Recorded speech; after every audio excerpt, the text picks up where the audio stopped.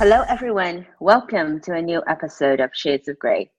Our special guest today is Liz Lowy, co-founder and COO at EverSafe, a fintech platform that monitors the finances of older adults and families for fraud, identity theft, and age-related issues. Liz has a fascinating background in both private and public sectors, which we'll definitely touch upon in the show a little bit. Welcome, Liz. Thank you, Theo. I appreciate your having me. Wonderful to talk to you, as always. Now, we all know that we're getting older the minute we're born. And in the US alone, we cite those figures all the time. There are over 110 million people over the age of 50, and is growing by 10,000 people a day. And fraudsters like to target this older demographic, not only because they have assets, but also because they're more likely to be fallen victim due to cognitive decline, loneliness, and other factors, which you know way more about this than we all do. An obvious question to start: why aren't more firms focusing on this particular demographic in this use case, since this is such a huge market and I'd say a pretty low-hanging fruit? Well, that's a really, really good question. As you said, the market is huge. The baby boomers are aging. The number of folks in this country who are seniors now, as you said, increases by 10,000 each day, and it's projected to double from about 46 million today to close to 100 million by 2060. So, and as you said, also seniors hold over 70% of the wealth in this country. So you might think it's low-hanging fruit, as you said, but the fruit may not hang so low for a few reasons. First of all, the technology to monitor for identity theft and age-related issues is somewhat complex.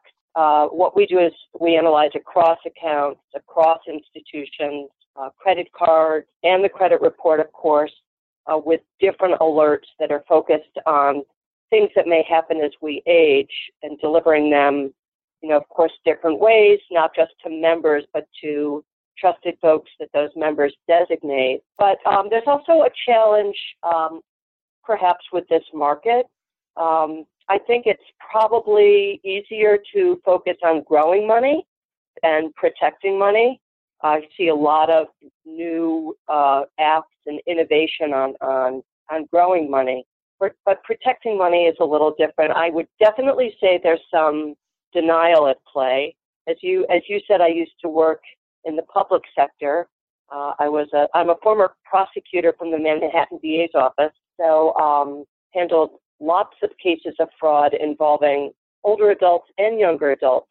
And I think one thing all of my cases had in common is that almost no one predicted that they would be victimized. So there's that.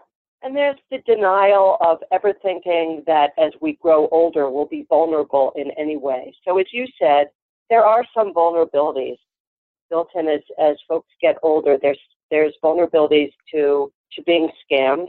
Not all older people are more vulnerable, but some are. And I do think people associate elder fraud with cognitive issues like dementia.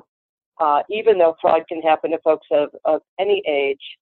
And there's the denial that even though I'm getting older, and I know I may become a little more vulnerable physically and even mentally, this could never happen to me, or this could never happen to my mom or my dad or my grandparent, because they're pretty with it.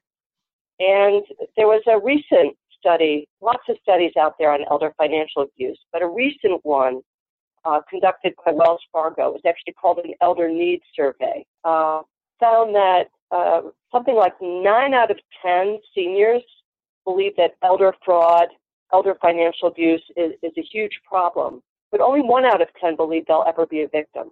So these are some of the issues that I think kind of illustrate why more folks haven't decided to focus on this, although from our standpoint, because it's a huge problem, and because seniors do hold all of these assets, and because clearly we love our elders, right? We all, at least one older person, hopefully more than one that we care about. this is a really important issue to address, and we're proud to be addressing it in the way that we are.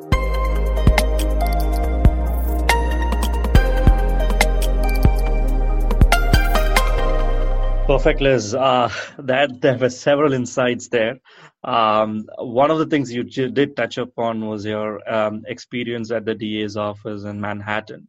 So you spent 30 years as the chief of the Elder Abuse Unit within the New York County District Attorney's Office, and you're doing a startup. You're a chief operating officer at EverSafe. So what triggered the transition? Why from public sector to startup world, in one leap?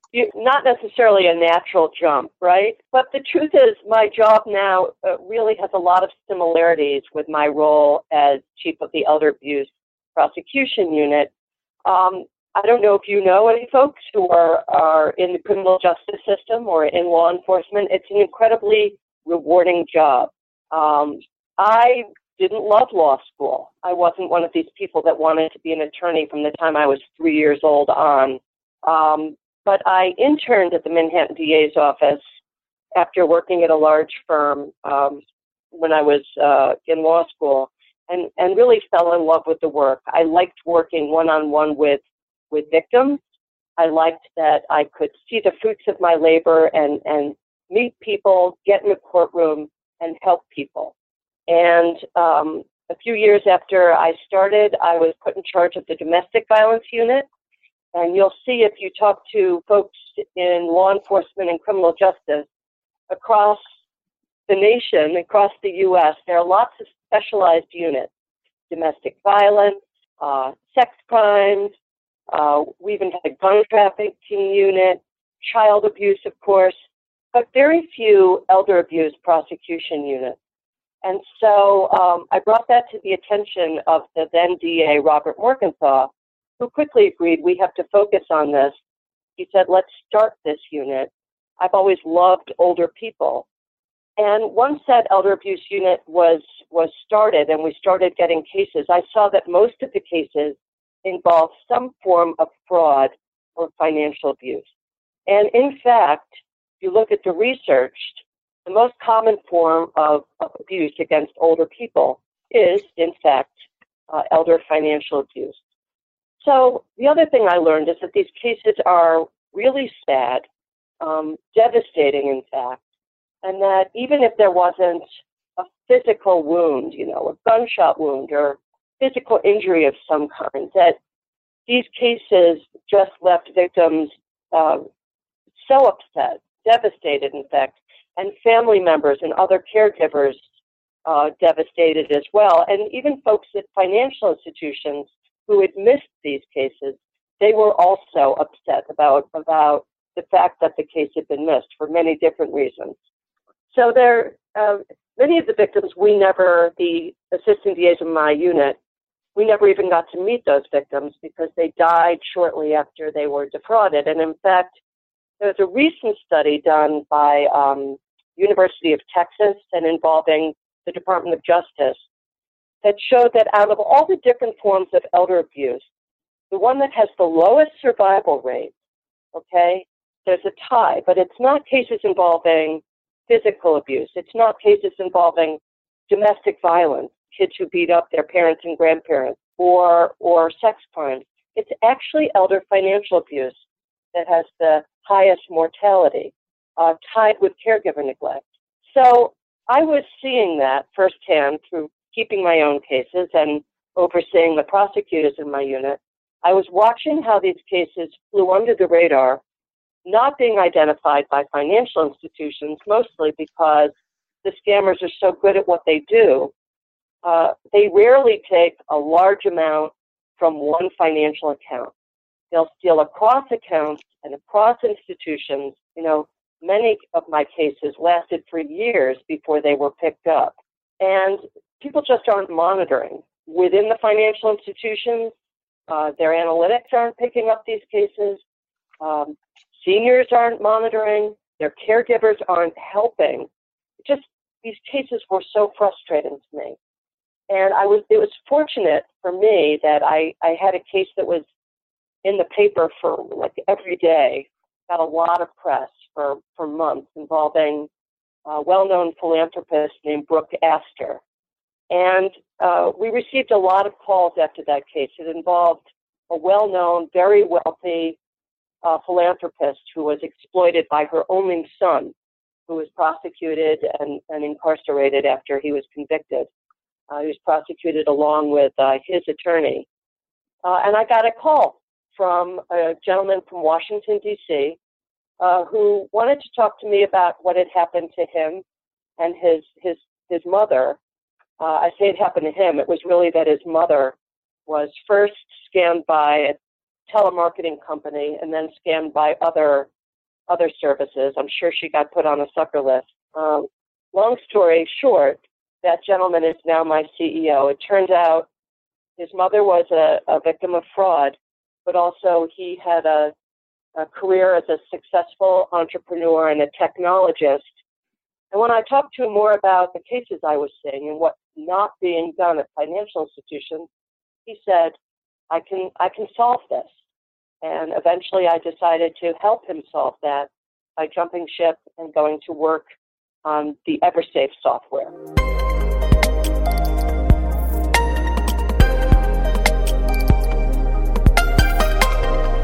Talk about the journey and how you guys got started. I'm like, it's amazing, it's fascinating, also frustrating at the same time.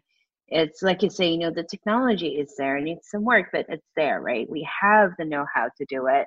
It's just, why aren't more people doing it?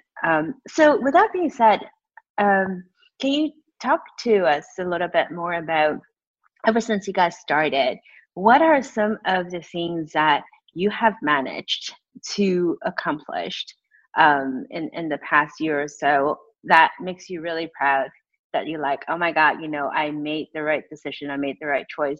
Apart from, I know, and I totally agree with you that, with the accomplishment and the sense of fulfillment that it comes from being able to help people. That's a great question also. I think that some of my proudest accomplishments is that frustrations I had working in the criminal justice system, seeing all of these folks who were victimized. Again, I want to stress, not all of them had, dementia, like Alzheimer's disease. Some of them, actually were doing quite well. There are plenty of older folks who are doing better than younger adults I know. But using our technology to look for aberrations, not just in the credit report, not just credit monitoring, not just identity theft, which we do and which is important, but across accounts, across institutions, because that's where the scammers are going, and looking for that activity and then sharing those alerts. That's been something that we've done that I'm proud of. One thing I learned, which has been, I think, an accomplishment, is that our customers are not all seniors. We now have as many enrollees who are under age 55 as over age 55. So I'm proud of the fact that we have developed this service to be a really good caregiver's tool. Because the truth is, this is not just a problem about elders or seniors. It's really a problem for everyone's financial health. I have older parents. I have kids that are now at the time when they have their first credit card. And I have my own finances. It's tough to take care of your entire family's finances all at once. I don't live next door to my parents. I can't open up their account statements and credit card statements and look at their credit report every day. I can't make sure that my son who has his first credit card understands what it means to be using it. But technology can really achieve this. So I'm proud of the fact that we have a number of younger members as well as older members. We even have newborns on the system.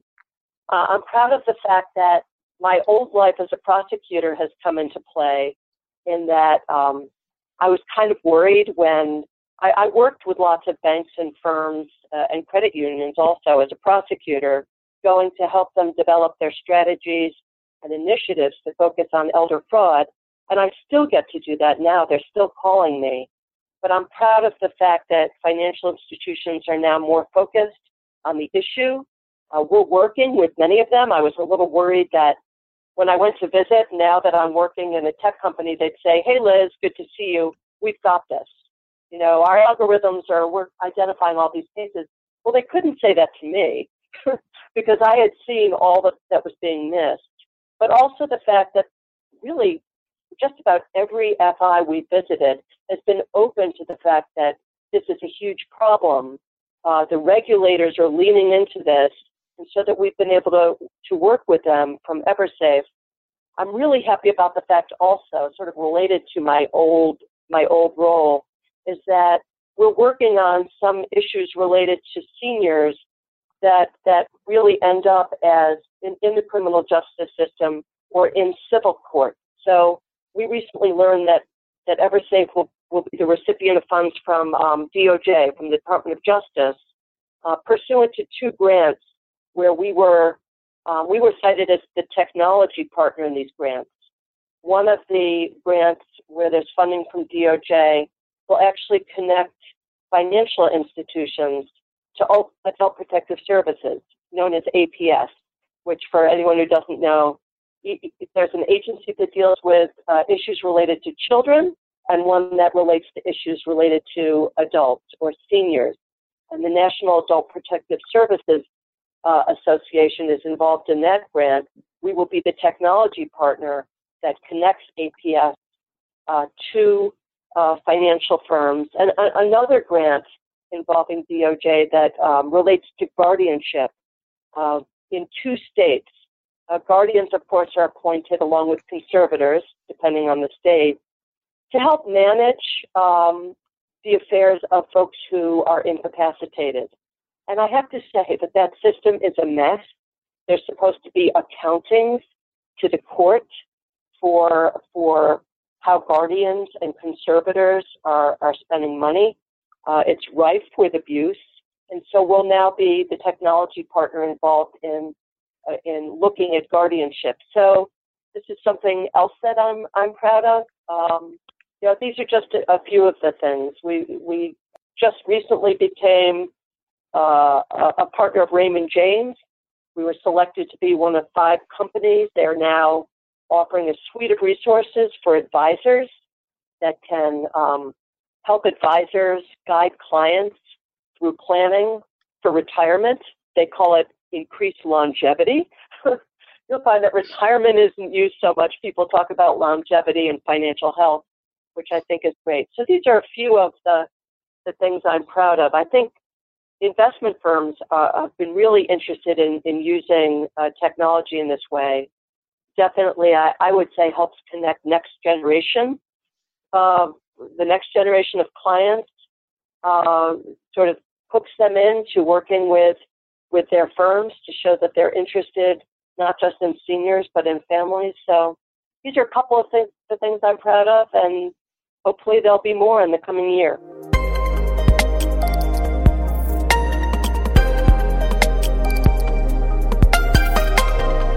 Liz, that's a lot of traction in what you guys are doing. And are you looking for funding or something from a VC based out of London? Sure, yes. Stay on the line. Thanks for your interest. Really, it's great talking to you, and it's always interested to talk to people who are interested in this issue and who don't just discount it. You know, the whole aging issues aren't sexy issues, right? I mean, I've always loved old people, but I think I'm one of the few. But people, they don't want to talk about aging. They don't want to talk about financial health. There seems to be more of an interest in investing and you know, robo-advising. I think a lot of those things are important, but I just think financial health is so tied to living a long and healthy and dignified life. You know, I'm amazed that we're one of the few people looking at this and in this space. So I appreciate your interest. On a more serious note, what are the thoughts of where you're going with this? I mean, I'm sure when you started, you probably had a bucket list of things to do, and you have a roadmap ahead of yourself from a strategic angle, from a product angle, and all that. So, are there any key milestones that you've got for yourself in the next 12 to 24 months that you'd like to share with us? Sure. I mean, there are a lot of exciting things that we're working on. We're adding real estate alerts, hopefully by the end of this year, if not Q1 of next year. Real estate often is an adult's largest and most valuable asset. And again, from what I saw when I worked in law enforcement, it's often one of the first things a scammer will hit. So we will be able to monitor for liens on property. We're also adding social media to what we're monitoring for. So that's exciting and should be happening in the next couple of months. We're planning to expand the use of EverSafe on internal transactions at financial institutions. We were recently offered an opportunity to do this through an API at a major firm that I can't mention, but having direct access to more data is, of course, something that interests us and something that we're planning to do. We're going to be taking a look at, and we have been connected to some insurance companies. We'd love to be bundled with insurance products. People insure lots of things, right? Insure their house, their car, their jewelry, and yet many folks are not just keeping an eye on perhaps up there with their most important access, and that's their funds. So we think we're a natural for the insurance industry. We're expanding our employer caregiving initiatives, talking to a few FIs about that, and simply expanding and enhancing our analytics while we do introduce EverSafe to these additional industries. So exciting things going on. There's so many things that we maybe could use a little help with as we get older, including things like bill paying and that sort of thing. So we're working with some other companies at some other services that can be added to the EverSafe platform.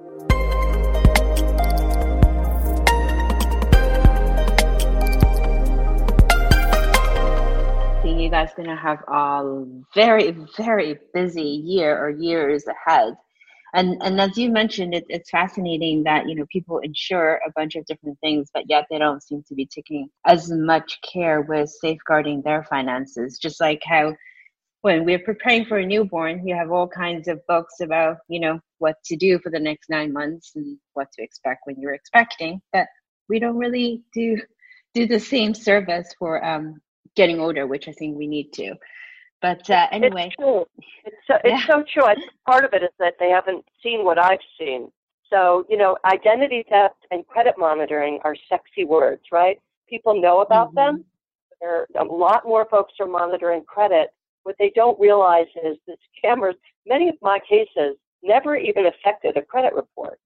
So the IRS scam, for instance, how do you think a scammer is going to file a false tax return in your name to get, some bogus refund? They're not opening up credit-based accounts. They're opening up depository accounts, and yet folks aren't keeping an eye on them, whether they're older folks or younger folks.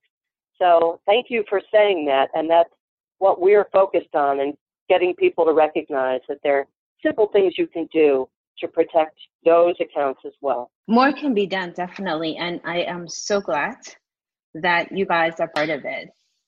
So thank you so much, Liz. This has been a wonderful conversation, and we definitely need to continue that. Well, thank you. I'm just so appreciative that you're taking the time to focus on aging and financial health and the dignity of older people. We'll all be there, right? Yes. All right. And so with that, thank you so much for listening. and stay tuned for the next episode.